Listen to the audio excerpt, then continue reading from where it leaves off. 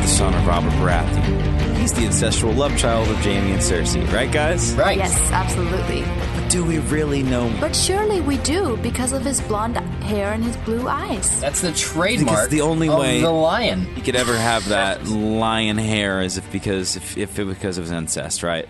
Like, there's no chance that maybe Cersei was just recreationally sleeping with her beautiful brother. Recreationally? Nah. Is that like they play soccer beforehand? Hey, Mike is here, guys. Mike is here. So you have to stay in shape somehow. I missed you last week. And yeah, they do have I to stay missed in the shape. show. I missed you guys. Did you really? I really did, yeah. I'm That's happy to good. be back. Micah, you be happy to know that right now I'm wearing a bathrobe in a hotel room. It's a soft robe, and I'm sitting here, and we were talking. The reason we started with this topic this week is because Selena posted an article in our workflow, and she knows everything about genetics, right, Selena? Yeah. Ask me anything. Can you tell us the difference between a dominant and a recessive gene? Oh, yeah, I can, of course. A dominant gene is like with eyes. When you have blue eyes, that means... Wait, hold on. If you have brown eyes... No, wait. I do know it. If you have blue eyes, then blue is recessive and brown is dominant. So you can have a brown and a blue, or two blue, but you can't have two brown, obviously. I did learn this once. I know it all. Or you could have a little shit with blonde hair that kills children who is a child as well. Yes. Is that like Tyrion? Doesn't he have two different color eyes? He does, Yeah. but that's an anomaly. Also, he can do That's a backflips. birth defect, actually. So maybe He might he's be. Cersei and Jaime's child. Wait, are you trying to say that Tyrion has a birth defect, Eric? No, it's actually I meant that it's a genetic it's a mutation. Apparently green eyes is a mutation, too. My eyes are like, my eyes are gray. That's not a mutation. That's just gray. Is that a mutation or is it just boring? I think it's just boring. Do you guys think that I'm a White Walker, that I'm a person of the snow? No, they have blue eyes. Oh, well then, we're good. We're totally Maybe figured they're out. Lannisters. Like me. I guess the fact that I spend my weekends marching along snowy shores with crystal swords and stabbing the townspeople doesn't make me a White Walker. You're like one of those, what do they call them? The groupies of the White Walkers. Yeah, well, I'm more of a roadie. I carry all the sheaves for their swords and the little ice arrows, you know. So apparently you can actually be both. I guess this article is like you can be carrying the recessive trait and then like still have the dominant trait in you. I mean, the whole argument, it is just to come in and shake up the community, really, because we know that Joffrey is not Robert's son, but the whole argument sort of stands and falls with the fact that Robert, in this author's understanding of the series, he doesn't have enough bastards that are dark-haired, which is Ned's whole argument for why the Lannister children are not his children, because they're not dark-haired, because all of his bastards are dark-haired. But what she's saying is there's not enough to prove that Robert could not possibly make a blonde child. But I think at some point in the novel it stated he had like 20 or 30 or some ridiculously high number, so I'm not sure it completely holds, but it's interesting to think about. It's like the Genghis Khan of the Seven Kingdoms. Just kind like But of isn't is. there that moment when Ned is sitting down going through that book and you look back at all the lineage and it just shows you that All the dark-haired, Baratheons yeah. have always had dark hair? dark of hair. Dark But of they're hair. always going to marry someone new, you know? They're always going to known. marry... is known. They're always going to marry someone new. I mean, the Baratheons aren't incestuous, so they can marry someone who had blonde hair or recessive blonde trait, even if they only marry dark-haired people.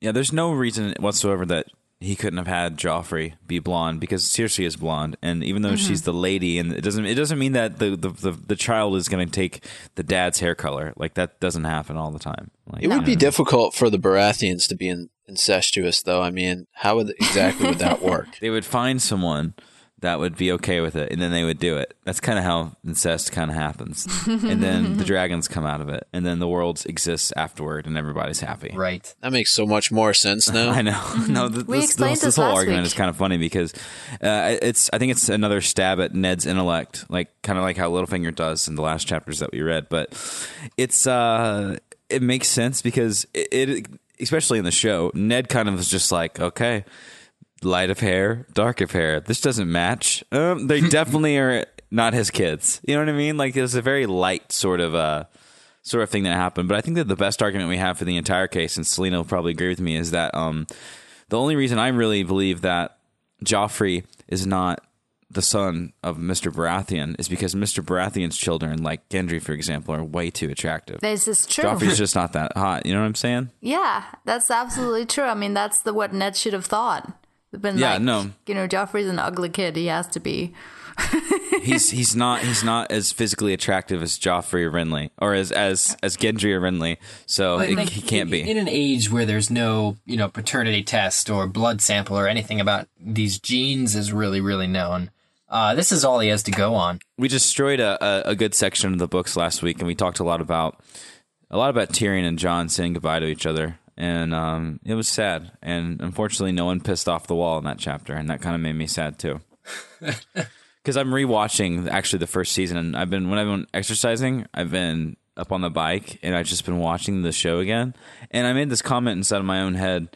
I thought, man, rewatching this is better than watching most shows. Yeah, it's brilliant. It really is, and I've seen it a few times, but especially after us just reading this, and so I'd reach out to a lot of you guys before we start dissecting more of the book this week. But if you have been listening along, and even if you have, like, if you've been reading along, go back and watch some of the older episodes, the ones that we've actually went over and discussed, like from the first season, because it's even like when I saw Jon and Ned riding apart from each other just outside of Winterfell, when he was like, next time I see you, I'll talk about your mother or whatever, right? Like, I was just like, wow, that scene is so much better now that we've dissected it so much. Like, it just means more to see, you know? Who is going to tell Jon about his mother? I don't know. Maybe Varys. There are a few people He left would who be know. the choice. And Zach, you said you're dressed like him right now, right? You're in like a silk robe. Pretty much, yeah. Yeah. Is it dress up like Varys Monday? Is that what this is? Yeah, no, I'm going to go down to the strip and just demand to go to a spa here in a minute. Like, I need a spa, please. I feel like you would fit in there, though. You wouldn't have any issues just walking down the strip in a robe. Maybe I probably would not. So that's something to look forward to once we're done today. All jokes aside, we've been dissecting the book of the first book of this entire series, right, guys? What's this book called? It's very original. A Game of Thrones. True story. That's kind of what the show is named and based on. And if you look closely to the thing that you're watching, it's called Game of Owns. We forgot to introduce ourselves earlier, but it's a play on words because we like plays on words.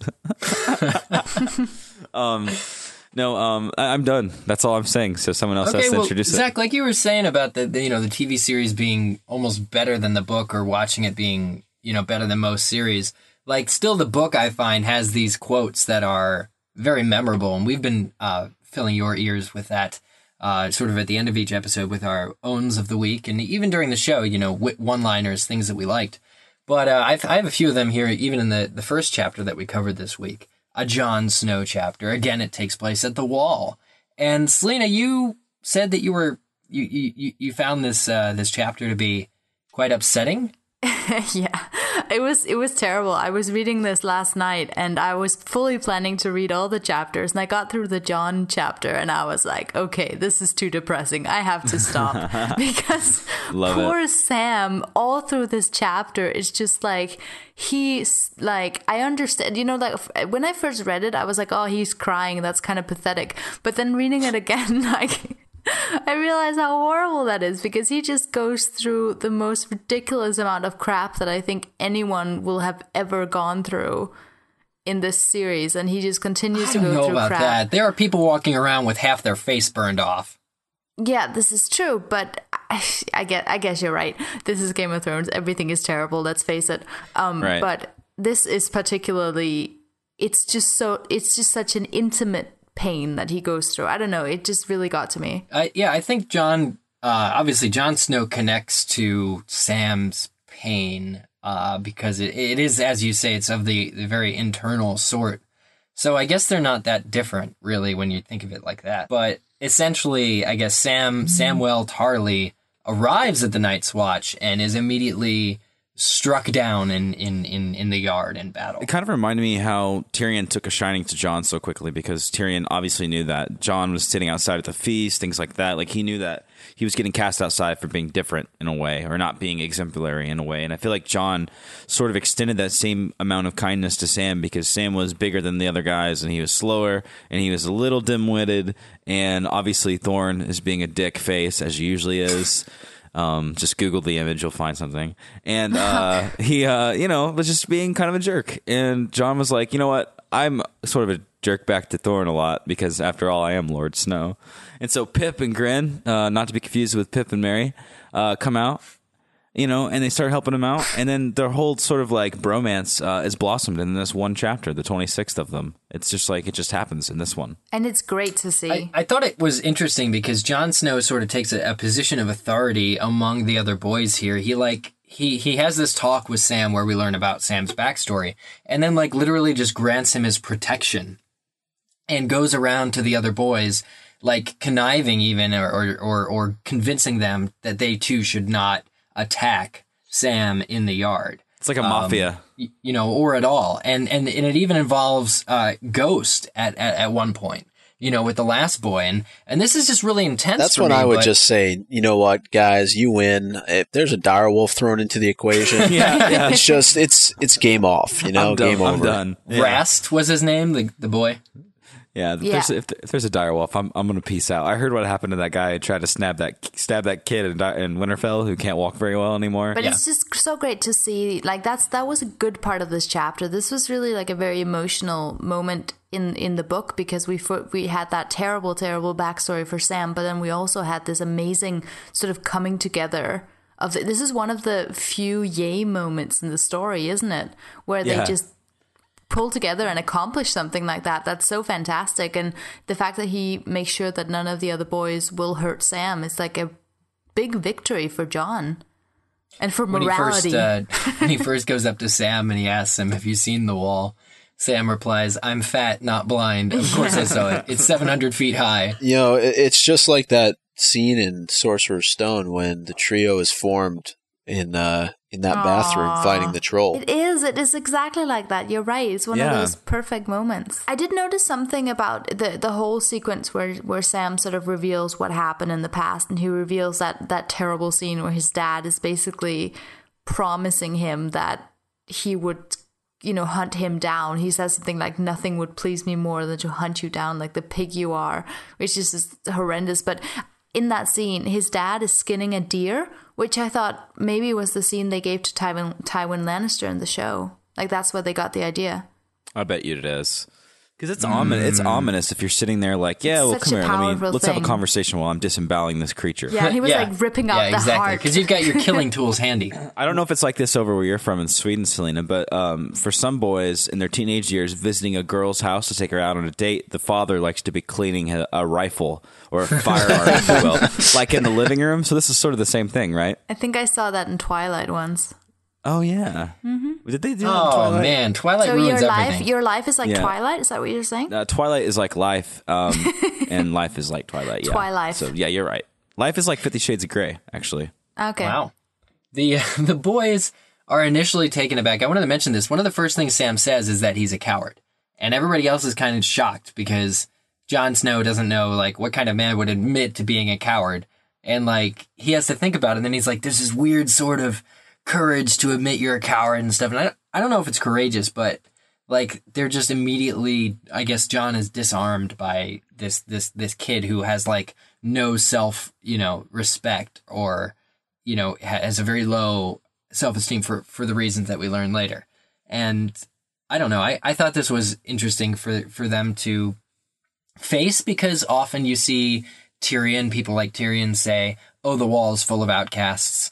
But you rarely get an outcast who isn't like still trying to prove that he's awesome, right? Until Sam comes along. And not only that, but he's highborn in a way, right? I mean, he's not from a low family by any stretch. He wouldn't have owned. He would have had land and like servants and stuff. I think. In fact, his joining the Black was the only way to get his younger brother, who his father thought was more qualified, Dickon, to actually inherit all the stuff. Which is why he had to do it. Otherwise, he would have been stabbed like a pig or whatever, is what his dad said. Right. There was that as well. It's kind of sad. It is sad. It's terrible. But I don't know that it's any sadder than anything else that we've seen in this book. I think it's so horrible. I feel like we're probably meant to be a little bit more sad because he is so self-deprecating. And he's just like, kind of like pudgy and silly in a way and like fun. And like later we get his little romance thing that he likes because a girl talks to him. He's just kind of like an unofficial comic relief without a lot of comedy, a lot of self-deprecation, you know? Yeah. I think, the heartwarming part of it is that throughout the end of this chapter is like spans a couple weeks where, he still won't talk to the other boys at first, even though they're no longer hitting him in the field. But eventually he does. Eventually he jokes, with them and starts making fun with the group, as the group and stuff. And so that's really heartwarming to see that John really allowed him to be in a position where he might be able to flourish after all. No, it's good. Even though he would be much preferring bunnies or puppies or whatever the book says. He said something about kittens, which I thought was hilarious. Kittens, his passions, I have it right here. His passions were books and kittens and dancing, as clumsy as he was. Doesn't that sound like Sam. it sounds like a modern day joke? Something that someone would say now. Which is I love that this book is filled with so many references that I feel like are so modern. So there were 2 quick points I had for this chapter too, finishing up. But we know that Tywin Lannister is the Warden of the East. Isn't he also the Warden of the West, actually? Weren't we talking about this? He's the Warden of the West, and they're trying to get a Warden of the East, is what's happening. In this chapter, we find out who the Warden of the South is. It's this guy called Mace Tyrell, who, if he's anything like Mace Windu, is a bad SOB to watch out for. But Mace Tyrell. So actually, and we know the Tyrells. We know Marguerite We do, Tyrell, who's and also Loras. mentioned in these chapters as being like 14 years old and a maiden, a fair maiden. But I thought that was worth noting. And then also the word that they use for coward this whole chapter kind of got me off. I wasn't familiar with this word, craven. Obviously, like context clues, I was able to figure it out. But have you guys seen that word before? Yeah, Wes Craven. Wes Coward. I think so. No, that's coward. I don't think that works well for him. No. He ought to have changed it if he had read these books. But the reason I bring it up is because there's a character, Craven, with a K from Underworld. That film about vampires and werewolves. It's like Twilight? Kind of like Twilight, a little before Twilight. But anyway, his character's revealed to be, a little bit of a coward in his own way. So I thought that was special and worth noting. We love tying Game of Thrones into other series. Yeah, we do. Yeah, and speaking about like other series, I just wanted to ask you about Sam. One thing that I was thinking, because I've always sort of thought that Sam, let me see if I can get this right. Samwell Tarly was sort of a bit of a homage to Samwise Gamgee. Yes. Both in his name, clearly, but also in his whole demeanor, the fact that he's sort of the fat hobbit kind of character.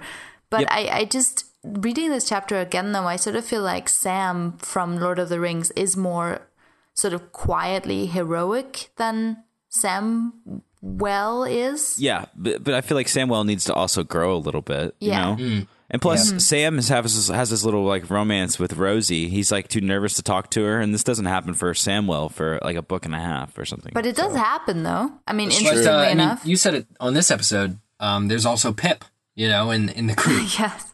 Like Merry and Pippin and Samwise. So I think the connection can certainly be drawn. Yeah, also his name is George R. Martin. Here we go again. So We've just, said just, this. just throwing it out there. There was one other thing that I noticed when reading through. There's this dream that John talks about that he has, and he's never shared it with anyone before, but Sam. And the quote is, "I'm walking around down this long empty hall. My voice echoes all around, but no one answers, so I walk faster, opening doors, shouting names. I don't even know who I'm looking for. Most nights it's my father, but sometimes it's Rob instead, or my little sister Arya, or my uncle." And, it goes on and on. He talks about how he never finds anyone in his dreams. The castle is completely empty, and then, it eventually leads down to the crypt where the old kings of winter are. And I'm wondering if that's foreshadowing to anything in the future. Nah. When he goes back to Winterfell. Should he go back to Winterfell? You should go back to Hogwarts. He should go back to Hogwarts. Sorry.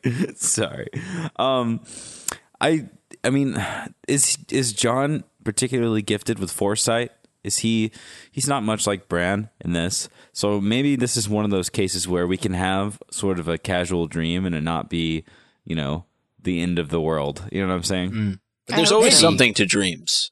in fantasy type novels. That's true. So do you think that this is just another one of those showy ones, or is he, or like I said, or is he just trying to like put a dream in there for the dream's sake? Yeah, I don't know either. Yeah, I'm interested because isn't if Lyanna is related to Jon Snow in any way? Well, I mean, besides being his aunt, if she's closer to him, like, isn't she buried down there? So She is. he could be afraid of facing his mother or something weird. Maybe. I think he's just afraid of all the shit that's going to be happening, or maybe it is a little bit of foresight or premonition about the war. Like Arya's going to go into some crazy shit. Rob's going to go into some crazy shit. You know, everyone is doing all this crazy stuff, and then maybe at the end of it, you know, pay homage to the Kings of Winter. Like he's going to eventually be a ranger or something. And he's going to eventually be out there, and he's worried about Benjen who went under. Like there's lots of different things that it could mean. Yeah. Well, it also says here that, you know, as he approaches the crypts, that I scream that I'm not a Stark, that this isn't my place, but it's no good. I have to go anyway, so I start down, feeling the walls as I descend with no torch to light the way. It gets darker and darker until I want to scream. It's because he's a total Stark. That's some deep shit right there. It is. I have to have a glass of water. Hold on a second. Yeah, hold on. Let me take a It's sip that too. deep.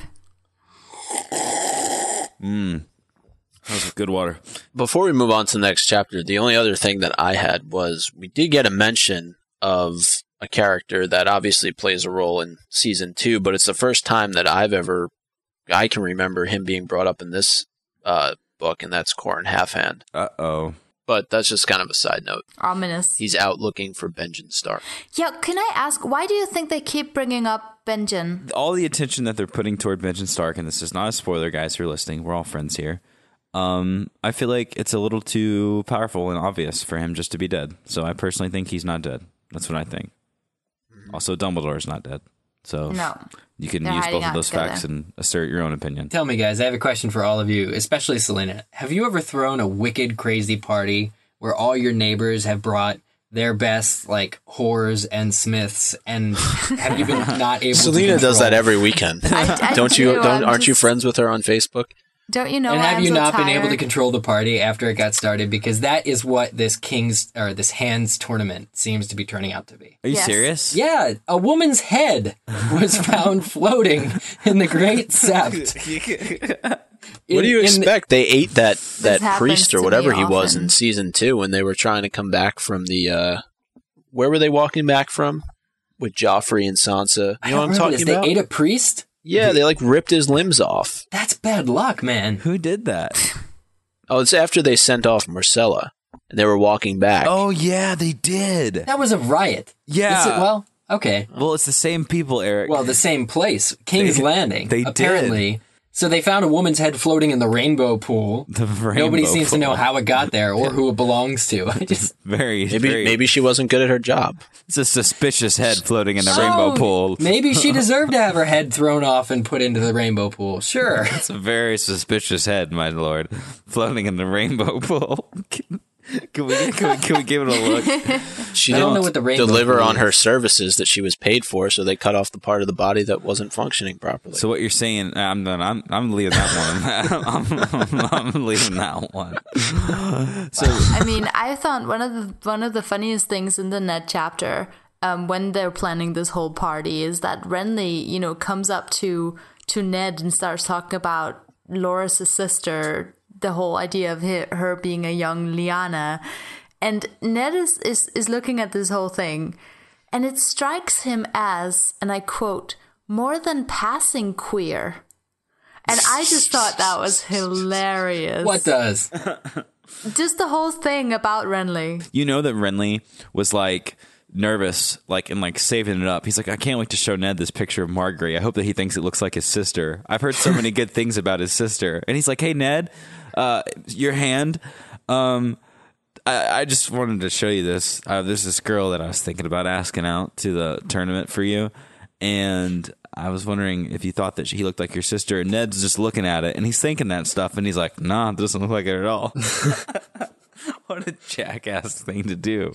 Yeah, Ned really has his own things to worry about. He can't really worry about Renly's problems. I know, but Renly was just being nice, and he really likes Renly too, so that was interesting. He does like Renly, and he actually is wondering if he'll meet or be reacquainted with Stannis They're talking about Stannis kind of brooding somewhere and whether or not he's going to come to the tournament, which is good because obviously we know Stannis only from season 2, in the series, but I'm glad that they're talking about him and there's some backstory on him. Even that bit about how he survived the siege of Storm's End is talked about. Like Ned thinks about it while they're all on, is it the council or something here? Before the tournament. Ned also steps up and becomes more of a detective in this chapter, and he starts to enlist some of his own people to help in this regard, and it leads us further and further along into the chapter, and we eventually finally get to meet Gendry for the first time, which was we have cheers. He questioned. I'm going to try to say this guy's name, Tobo Mott. So it kind of sounds like an applesauce company. Tobo Mott is the guy who's hanging out with Gendry and teaching him how to make helmets that he wears in questionable times that eventually saves his life. And immediately when Ned sees Gendry, he sees the resemblance to the king when he was younger. Now remember this. This is the same chapter that he shot down the king's brother, looking like someone else. And then when he sees Gendry, he's like, oh, shit. So we know that Ned is biased. Or, excuse me, we know that Ned is not biased. We know that he's for real. Like, this for real looks like Gendry, so we can trust his opinion, right? Yeah, I love how he gives no indication at all that he knows that. And we don't know it until he leaves. And it just like the last line of the chapter is like, wonder what Robert's bastard is doing on the Street of Steel or something. And I'm like, whoa. Yeah. Like he totally knew it was Gendry. He asked him like 2 questions and he knew. But that was awesome. And he's following in Jon Arryn's footsteps. You're right, Zach. He's being this detective. And I think how that whole conversation gets started is Ned asks Mott the Hoople about, what Jon Arryn was doing. And he was like, oh, he has to see the boy. And Ned doesn't know what he's talking about at all, but he's like, I should like to see the boy as well. He's like, yeah, that's why I came here. I love that. What that boy? I'm going to see the boy too. I'm starting to get a little bit worried here for Sherlock Stark, because I think he's starting to sniff down the wrong trail. It's nothing to lose your head over right now. Oh, yeah, I'm sure it'll be fine. Yeah, it shouldn't end up in the rainbow pool or anything. Find yourself waiting in the rainbow pool. Please ignore the. So is that like Renly's residence while he's there? The rainbow pool? That's what he bathes in on a daily basis. Well, the next chapter sees, a very, very important chapter about Catelyn, where she finally has that big confrontation with Tyrion that pretty much changes the entire rest of the series. I mean, this chapter. This is in my opinion the catalyst for everything else that happens, and what happens at this Inn at the Crossroads, which by the way is also a really awesome cookbook. This is really this what? Like it is someone made a fan cookbook. It's amazing. Oh, okay. But Inn at the Crossroads is pretty cool. But not only because singer Marillion is introduced, who might pop up later in the story. Is he part of Bone Thugs and Harmony? Yeah, he is actually. Possibly is. No, but this moment in the series, if Catelyn didn't make the choices that she did, I would argue that nothing that bad would have happened. But this is pretty, and it's funny because you start this chapter going to this inn, seeing these people sitting around eating and singing and all that, and you just think, once this war breaks out, all that is gone. We know that the inn is destroyed, that the woman who whatever her name was, she's hanged. We know that all this terrible stuff happens, and it's just like a perfect example that right now the world is harsh, but it's okay. After this, it's just hell from here on out forever. Well, thanks for putting in perspective for me, Selena, because I just thought this was a passing chapter where some cool shit happens at the end. Yeah. But I didn't realize that this decision would adversely affect Catelyn's, and the whole view of the Starks, even as you alluded to. Well, it changes, like she's saying. If it wasn't for Cat seizing Tyrion in this chapter, there would have been no actual war. Like there was no war declared by the Starks yet. On the Lannisters. Like if this shit didn't happen, there would have been no crazy fighting. They wouldn't have taken Tyrion captive to the Vale, et cetera, et cetera, et cetera. It would have been much different. Mm-hmm. Well, I'll be the first to defend Catelyn because she was undercover, essentially not wanting to get involved, and Tyrion, without thinking, it also, I guess it wasn't completely his fault, but she just reacts defensively because she's there as they're there as father and daughter. Catelyn sees Tyrion walk in. He's like, "Oh, Lady Stark." Da, da, da, da, da. And she has no choice but to immediately remind the other men, I think it's up to like 12 guys in the place, that they have sworn their swords to, the Stark I believe it's just the Starks, all the bannermen, and she calls the bannermen to seize Tyrion. But ultimately, she didn't want to, I guess she wouldn't have done that if he hadn't pointed her out, because she was just trying to, lay low in a place and seek shelter while she moved north.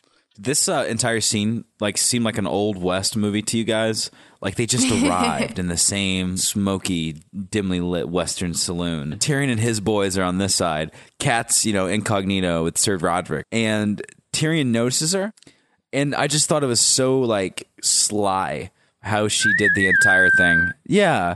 Like the entire time she was like, "So do you guys love my family?" And she starts going on about all these people that have allegiance to them. And they're like, yeah, sure. Yeah.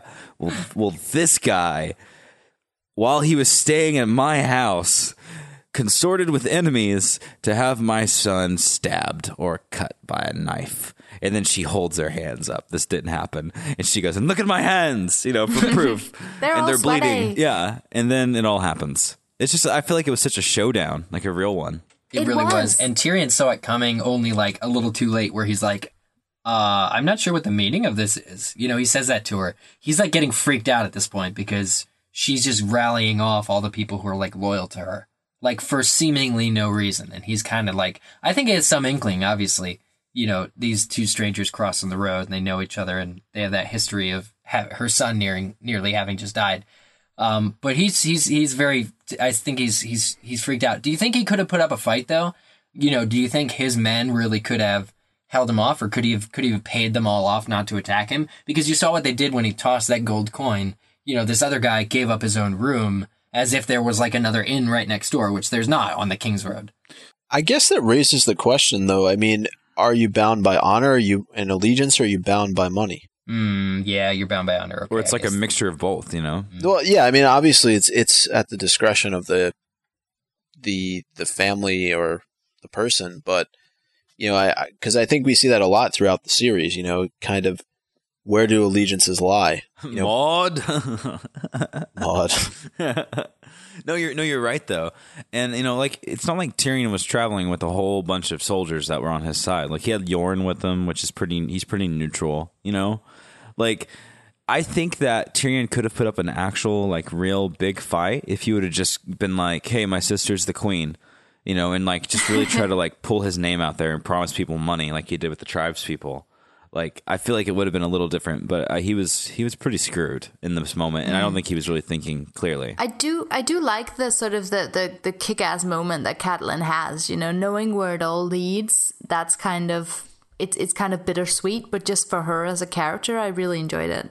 Yeah, no, like I said, it was just a big ass showdown, and she owned him so hard. Oh yeah, and isn't that how one of the episodes ended? It really did, and I think that's one of the reasons why it's such a memorable moment, isn't it? Because that was the moment when I remember watching the show going, yeah, win for the Starks, and then half a season later I was like, oh crap, shouldn't have done that. You're like, wait, I love Tyrion, screw you, I don't like you, Catelyn, you're mean.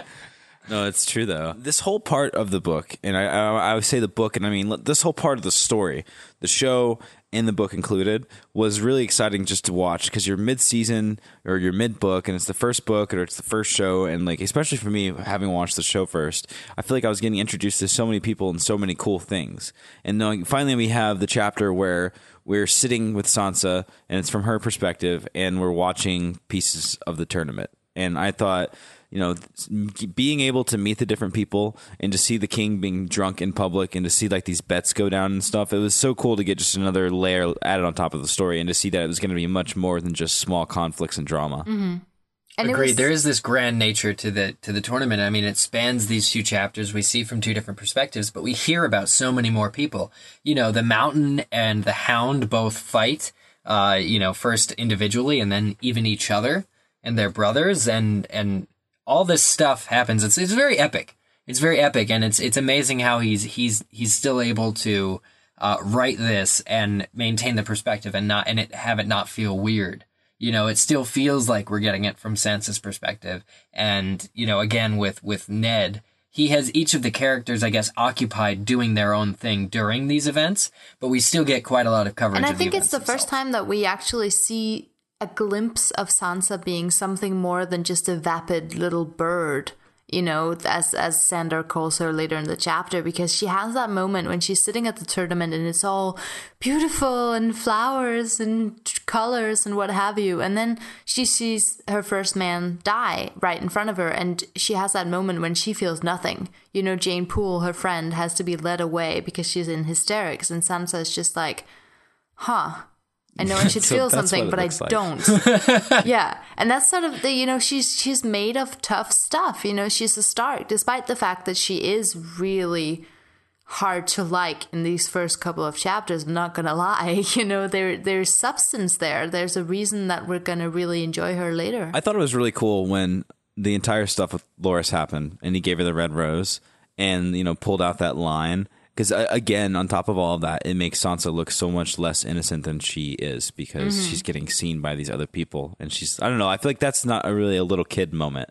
And then someone dies. Yes. I felt like I just made the comparison to the Hunger Games where they say that Peeta makes Katniss desirable by saying that he desires her. But, like, that kind of made Sansa look good when she got the flower. She got a rose. All the other flowers were white. And she got the red rose from Sir Loras. Yeah. You know, so yeah, she's turning some heads, I think. She's turning, not Septa Mordanes, though. She's Septa is too busy drunk and snoring. Yeah, she's out. She's out. She's down for the count. Although that's later, I think she had to take Jane away. And she catches the attention, Sansa, of Baelish as well in this chapter. And you know what I realized when I was reading this about how Baelish is all like, oh, you have your mother's look. I was like, Baelish is to Sansa what Snape would have been like to Harry had Harry been a girl. Yeah. Am I right? Is that not right? No, it's Like, it's totally that right. Except creepy that affection. Baelish really likes Sansa. But, Yeah, but I think Sansa Snape would have really liked Harry, too. Yeah. Yeah, if he was a girl, like if he was a little Lily, I think he would have had that same. It would have been a completely different novel then. Totally He would have- creepy, inappropriate. Yeah. like, oh, yeah. little Lily. Snape with his pointed beard. Oh, Harriet Potter. Oh, my God. We just Harriet started a new Potter. story. No, the new we've ship. done a Muggle cast on that. Oh, okay. Was it Harriet that you guys Oh. used? I think, yeah, we said something like that. Oh, okay. Well, great minds. Okay. Yeah, great minds. Great minds. Totally an instance of great minds. But Yeah. yeah, I mean, Littlefinger was kind of awkward, but I guess in the next chapter he then is taking or placing bets. So he seemed to recover, I guess, from whatever it was that he was feeling when he approached Sansa. Yes. But I think it's an interesting opening to that story because Sansa's sort of so wrapped up in her handsome knights, and suddenly this short, weird man is standing in front of her completely enthralled, and she's really put off by it. But I think it's funny that this is the guy that she's probably going to have more interaction with than most of those knights around her. Yeah. This is the first time that we see Littlefinger after hearing about in the previous chapter how Catelyn and her, you know, when she was young, fed him mud pies. so many that he got sick. So I was just like, I was feeling bad for the guy, and then he comes up and is like touching Sansa's hair and stuff, and I was like, Yeah. But again, guys, is that weird that in that time, or in this story at least, her age was pretty acceptable, right? Yeah, 13. As soon as Right. she flowers, she's ready to marry. she's breeding age. Like, oh God, that's some stuff. But hey, I mean, whatever. But I don't think that Baelish is something that she's trying to go after, because like Joffrey, he's a prince. He might be a little shitbag, but I mean, he's a prince. He's an eligible bachelor, if you will. And he sits with Sansa and makes her heart skip a beat. And so I don't know. Like I don't think that really. The probably only other thing that may have made her heart skip a beat is the person dying. But it's pretty clear that she doesn't care about that. I thought that made me think less of her, the fact that she wasn't moved by his death. You know, like the fact that she's so giddy about Sir Loras and so giddy about Joffrey and so breathtaking and taken aback, and then this knight dies in front of her, or the squire dies in front of her, and she's just like, okay. I think it's trying to paint the context that she is not only strong, but she's also very shallow and sort of fits in with the women there in King's Landing. Like the people of lesser people, non-highborn, their deaths are I don't know, it's just not as big of a deal to them. Like that's why they're able to see things like wars and tournaments and have lesser people die, and they don't really allow it to phase them. I guess she's just really good at fitting in.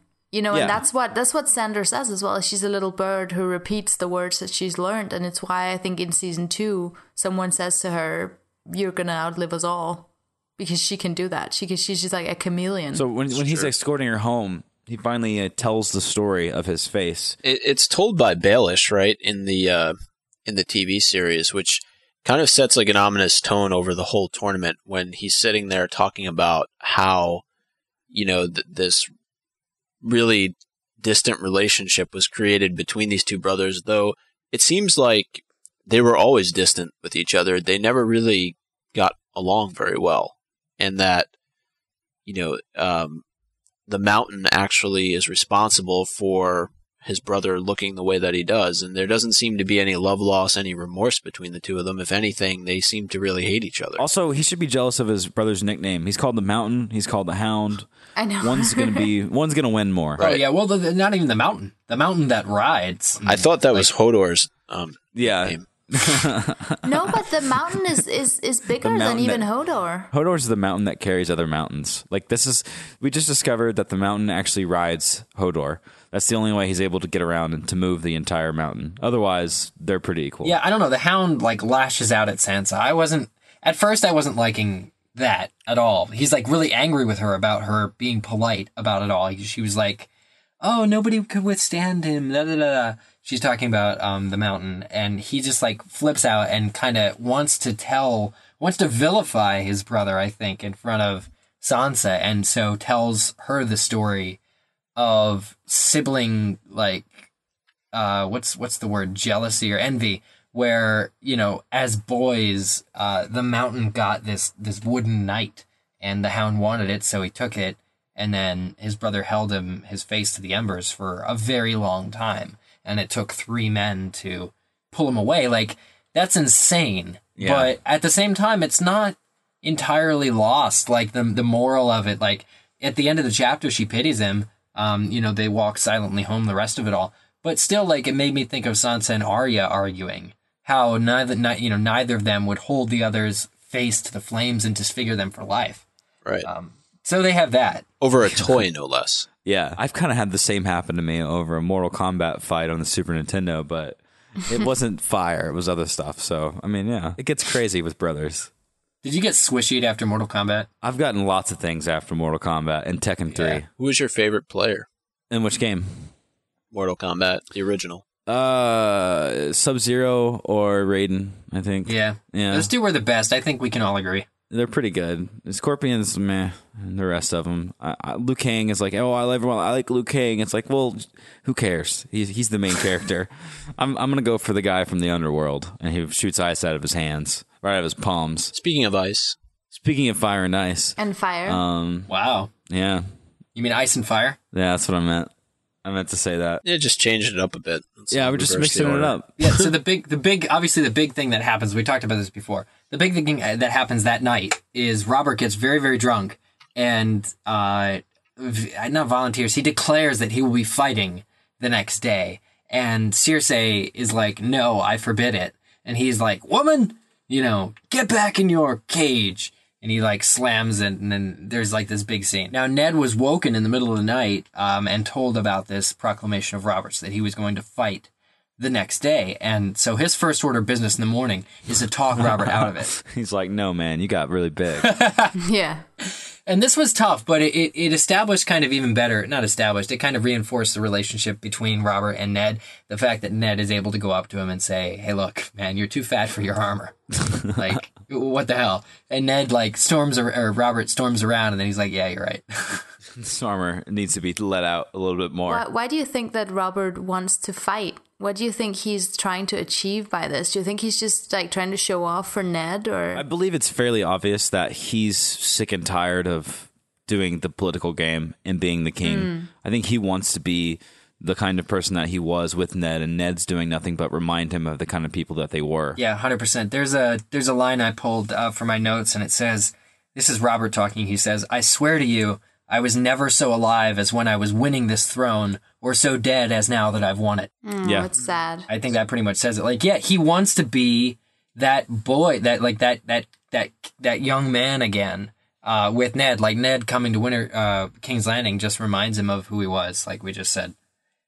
He wants it back. And I think the years and years of dealing with the Lannisters and the politics, this is all, he said it before too, about, sitting the throne, being a great burden, but it's really wearing him out. And he even blames it for his, I want to say obesity, but he blames it for his, eating and drinking so much. The fact that he's too fat for his armor, he blames it all on the fact that he was made king and it should have been Ned or somebody else. And Ned says, "Oh, but you had the best claim." So there is that. Which is interesting in itself. Do you think that Ned would ever have taken the throne? Because I was always under the impression that he was fighting for Robert always. You mean, like, do you think they decided long before the Battle of the Trident that it was going to be Robert who was who they were essentially campaigning for? Yeah, they were like, let's kill the old king so Robert can take the throne. Right, it was never like, let's kill the old king so that one of us can take the throne and we'll figure it out once he's dead. I think that it's pretty clear. It's been made pretty clear that Robert was obviously like the coolest guy. Like he was like the strongest. He was the most like versatile. He was the most well liked. And I think that maybe Ned was probably a little bit too, what's the word? Introverted compared to Robert. So Robert was probably the obvious choice. Yeah. Yeah. I mean, I agree exactly with what you said. And there's sort of this period of reflection really for Robert where he's sitting there and he's talking about, Loras Tyrell and what a great, warrior he really is and how he would be proud to have a son like that. He even talks about Joffrey and says, basically, how could I have produced that? And how could I have made a son like that? He looks at him as this little prat, this little Draco Malfoy. Exactly. Yeah. No, that's exactly how he looks at him. And then he looks at some of the other, young men that are fighting in this tournament and how he would really, be proud to call any of them son. But Joffrey, he looks at as being just kind of a weak link. The tournament is such an odd thing to throw into the story. And it's not odd in the sense of a negative connotation, but I feel like it was so smart and pivotal, not as pivotal as the scene with Kat and Tyrion, but pivotal in the sense that we're introducing so many different characters and so many different families that if we set our deduction points to stun now, we can understand sort of and just guess what's going to happen for the rest of the story. Because even Stannis isn't there, and that's questionable. He's the brother of the king, and the Hand is celebrating a new second in command of the whole kingdom, and he's not there. Yeah, but even as you were saying about introducing characters, there's a point where they're walking down and all the house sigils are mentioned, like of the entire realm. Yeah. That apparently that there's a house with 2 towers as their thing. The 2 towers. And lots of fruit and lots of animals. That's all I gathered from that whole long paragraph. So the crazy scene that happened in the show actually did happen in the book, and we got to read it. The mountain that Ride loses to Loras. I'm not going to read your copy, Eric. Man. Loses to Loras, and Loras' horse. And so the mountain gets pissed because he's the mountain, and Loras is like this really talented dude who's also attractive, and it just makes people mad sometimes. And he slaughters his own horse. Now, in the show, I feel like the people that I've watched the show with have become more shocked at something like that than they were at people getting stabbed or shadows coming out of people's holes. Like, I feel like the part where he cuts his own horse's head off was like the craziest thing people have seen so far. This was sad. This was when I cried. There, yeah. I didn't cry during the Sam chapter, but I cried when he cut his own horse's head off. No, you did not. Okay. You call bullshit, fine. I'll cede bullshit. But I really did feel more bad for the horse than I did for Sam in the previous chapter. Right. You have to feel bad for the horses because it's not their fault. Like, that's the whole point of why it's so sad when animals die in stories, because they're not fighting. They're just like, oh, I'm going to go eat some hay today. And they're like, no, you're going to run into this ring and I'm going to spear you. But we'll give you hay later. They're like, okay, fine. If you survive. Is there hay later? No, not for you, because you got stabbed by a sword down your neck. Exactly. It's hard to be a horse. So he decides to kill the person that was riding the horse afterward. And, it makes total sense. That's just logistically where your mind would go afterward. And then his bro steps in, and they start to fight to the death, which I feel is just a spectacle that we should be able to watch. And Robert let us watch it a little bit before he broke it up, which I thought was very funny. And I think that we solidified the reason why he is the king, because he has the loudest voice in the room. And he yells, and they could hear it all the way to Karth, and that was the end of that fight. That duck sauce is like, what the hell was that? What was that? He like looks up, and it's just Robert's voice from afar. Yeah, in a world without Sonorous, you really need somebody like Robert to lead. Right. It's strange though. The Hound has really weird motivations in these chapters, because first he tells Sansa his life story for like no reason, and now he goes in and saves Loras. Like, why Loras? I think he saw that opportunity to defy his brother.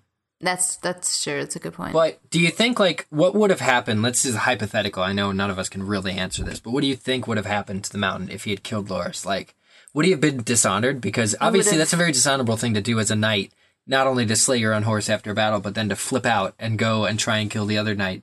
I think House Tyrell probably would have had an issue. I think they would have drowned him in the rainbow pool. Can you drown the mountain that rides? Can you even get close? Renly would have kicked his ass, because Renly's a badass. I think Renly would have stepped down and just destroyed some shit. Yeah, I don't know. The mountain seems immovable almost, except for the fact that he rides. But this clash, you know, the Hound and the Mountain, was exciting to read. And you're right, his motives are questionable. Like, after he tells Sansa that, at the end of that chapter, he says, you know, you tell anybody. And she's like, I won't. He's like, anybody and I'll kill you. And it's like, oh. So why do you even put yourself in that situation where some little girl knows your secret? Like, he's a very interesting character. He's like on my top 3 most wanting to know more about at this point. The fact that he stands in for Loras. Loras was completely defenseless. Anybody, really, even though, you know, having just won a joust or whatever it was, completely defenseless when the Mountain decides that he or it wants to kill you. You know, only the Hound can stand up to him. And that, I saw like a really, you know, coming together of that childhood story, you know, these brothers who have this rivalry going. And the Hound wants to prove that he's like almost as good as the Mountain now, or can stand up to him, whereas before he was just defenseless. So after the Mountain and the Hound go at it for a little while, Ned is able to go and relax in his chambers, and you know, he comes across Arya, who he learns from. You know, her dancing lessons are improving a bit, and he seems a little bit hesitant at first, though. You know, the fact that she has physical bruises on her from, you know, all the training that's been going on. So I think Ned is a little bit hesitant that you know, basically Syrio is taking some liberties with her. But I think it's Arya who says, you know, that you don't learn anything, you know, unless you walk away from these lessons with at least one bruise or something to that effect. I can't remember the exact line, but basically that it's evidence that you worked hard and that you're learning in some way. I like that Ned's relaxing and doing his thing, and he's sort of he's doing what we've all done in the past, but he's just like, all right, what the hell's going on? So he starts remembering everything, and he starts thinking about all the stuff that he has learned, and what has led up, and what has caused the reason for Jon Arryn's death. And all of these things are swimming through his head. And there's a knock at the door, and we are visited by a certain insect. Instead of smelling like perfume or whatever Varys normally smells like, now he just smells like sweat. Probably an improvement. Maybe he's working out. Ned gets a visit from Varys, and this is a very, very interesting conversation that they have, because Varys literally outright like justifies the first half of this, or the first third of this book. You know, basically there's 2 things Varys tells Ned. The first is that there is like currently ongoing a conspiracy to kill Robert. And this is said, you know, basically by Varys talking to Ned about Robert's pride, and how, you know, by Cersei saying, I forbid you to go fight in this battle. It's not that she was like his hurt wife. By forbidding Robert to do anything, that's the first thing he's going to do, is be defiant and jump right into the battle. So Varys is suggesting that all these people, that it was apparently that Robert was supposed to be killed during the melee that broke a lot of fingers earlier in the day. And that, to me, is shocking that Varys can be so, I want to say, candorous to Ned about this, but apparently until now, Varys wasn't sure he could trust Ned until today. So I guess that's why. But we do get a lot of answers from Varys. You know what we also get in this is that by the end of the chapter, Varys actually tells Ned straight out, I wouldn't be able to bring this conspiracy to the king because they would have my head, Sir Ilan Payne would have my head off. But for you, I know that Ilan Payne would even defy the Lannisters and not be able to chop your head off. Which, of course, is a blatant lie. I mean, I doubt that Varys actually believes that Ilan Payne would not kill Ned. And the funny thing is that that's exactly what he does. It's just, it's interesting that he would come straight out. First of all, it's great foreshadowing. And second, Varys is clearly lying to him, which I think is interesting. Because then we can't trust anything he says. But I wouldn't say he was clearly lying. I didn't think he was lying. I don't see. That's what I wonder, because obviously events play themselves out, and Robert meets an untimely end in the next couple of chapters. But I wonder if Ned was able to tell Robert in enough time, would Varys have kept the allegiance sort of with Ned and Robert, and things played out that way, as opposed to really sort of towing the Lannister line, which we learn he does later on. Well, it's just the thing that he says about Ilan Payne being so loyal or respectful of Ned that he wouldn't chop his head off, even if it was a direct order. Yeah. But reading this book and not knowing who Ilan Payne is from the series, I don't think that it's a lie at this point. Reading it at this point, I think that Varys is being completely genuine. Only because I don't know any better. I think that Varys is being very forthcoming. And so, I mean, are you suggesting that he's revealing this plot on Robert's head so that Ned goes and gets himself killed too? I think it's blatantly obvious that he's going to say lots of things to twist Ned's head around, because that's the kind of character that we've been introduced. Like, that's what we've been told, the kind of person that he is. So to say that Ilan Payne wouldn't chop his head off because he respects him so much, I want to be like, dude, that's some bullshit. No, it's not necessarily because he wants Ned to fail in this. It's just he wants Ned to do a certain thing, and he's going to say whatever he wants, like you said, Zach, to get him to do that. And I think that saying to him, even though we don't know this at this point, knowing what we know later, we know now, reading this back, who Ilan Payne is. We know it as well as Varys knows it. And I think that Varys very well knows that Ilan Payne would not hesitate to chop anyone's head off. But if he can make Ned believe it, then he can make him lose that fear for whatever purpose. I feel like you're getting this look at Varys, though, and he's such a player in this game.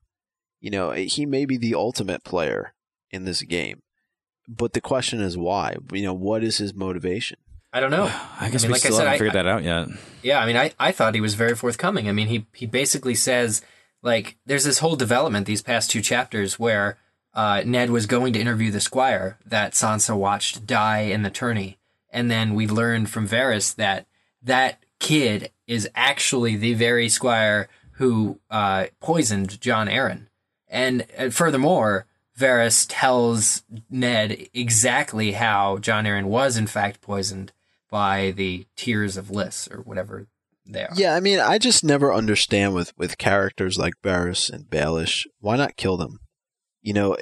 They're more trouble than they're worth, and they're obviously trying to fulfill their own agenda, but it doesn't seem like, no matter who's talking about them, nobody trusts them. Don't you see what they're doing for themselves? And I've seen, I mean, this happens in real life all the time, but what they've done is they've both made, because they're very similar people, they've both made monstrous efforts to becoming important with Ned, almost indispensable with Ned. And I'm sure they've done that with every person on their own. They make themselves valuable to these people. These people depend on them for information or for yada, yada, yada. And they couldn't dream of this person betraying them. Like, they basically are just too smart for their own good, and they're just sucking up to people. So no one's just going to go kill them, because they have some kind of value to these other brutish people that maybe aren't as sharp in the wit department. That's a good point. Yeah. I like it. Me too. So I don't want to say that that's my own of the week, but we are crawling to that point to where it's time for us to share those owns of the week. And if you haven't caught on at this point yet, all of us are dead asleep, especially Selena, who's it's like 17 a.m. or something. Like, what time is it over there? Yeah, we have crazy times like that, so it's actually 75. Oh, 75 a.m. So it's nuts. 75. I'm in a different time zone. Erickson, we're none of us this time are in any different or any time zones that are similar. So that's my own of the week. We're pulling it off this time. Oh, wow. That's good. Well, it remains to be seen if we Owned. pulled it off, but I have confidence. we're getting there. So who wants to go first with their own? I'll go so that nobody takes it. There you go. That woman's head, the unknown woman's head, totally owned the rainbow pool. There you go. Aw. Perfect. For me, it has to be in the first chapter that John totally owned the other boys and kept John safe kept Sam safe because their bromance Yeah. was amazing. Yep. They did well. They melted the wall of my heart. Aw, They They melt melted your her. Swedish heart. yes. But my heart is melted.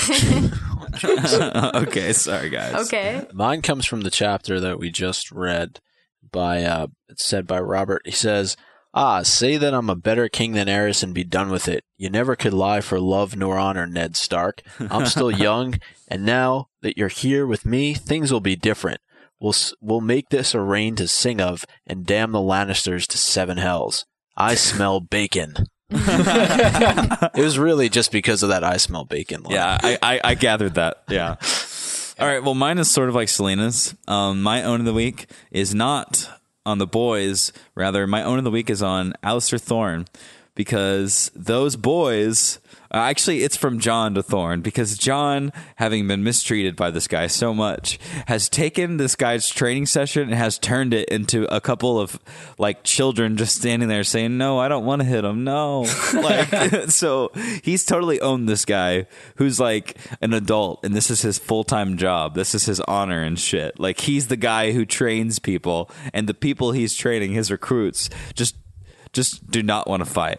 And like, John's got like this mob boss like tight clinch over them, like, "Hey, I'll kick your ass if you don't," essentially. So yeah, good stuff. No one touches him. It's like cheating if you use your direwolf. If you use a wolf to write us owns of the week, then we'll probably not read them on the show because they won't be legible by English or Swedish handwriting, which is the only 2 languages that we're able to read.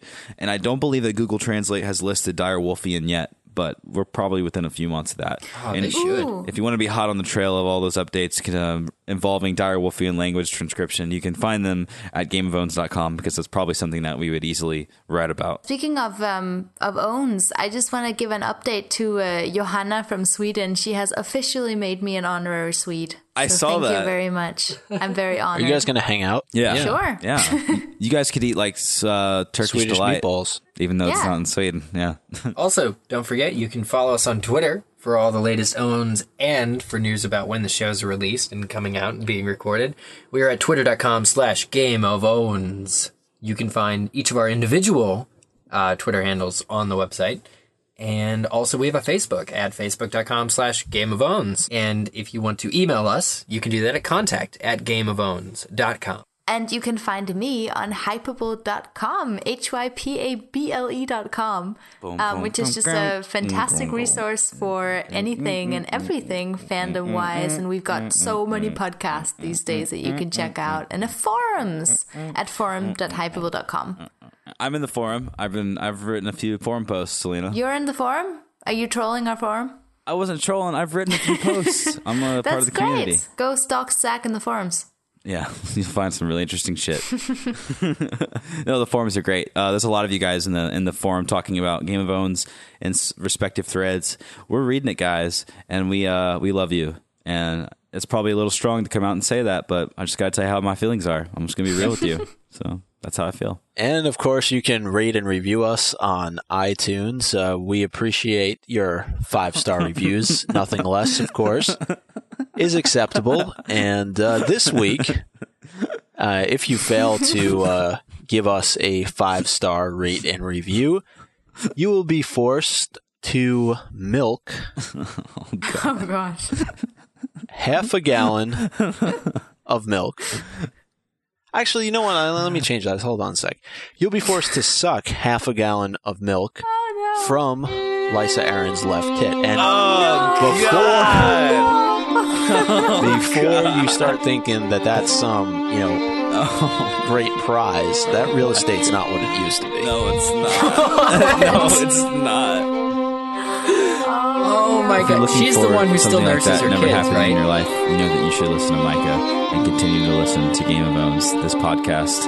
I need coffee. I'm Zach Louie. I'm going to trust that Micah knows as much as he says he does about real estate, and I'm Eric Skull. I need sleep, and I'm Selena Wilkin. And to fix my Skype. Fix your what? Exactly. My Skype. I'm Micah Tannenbaum. Goodbye, everybody. Later.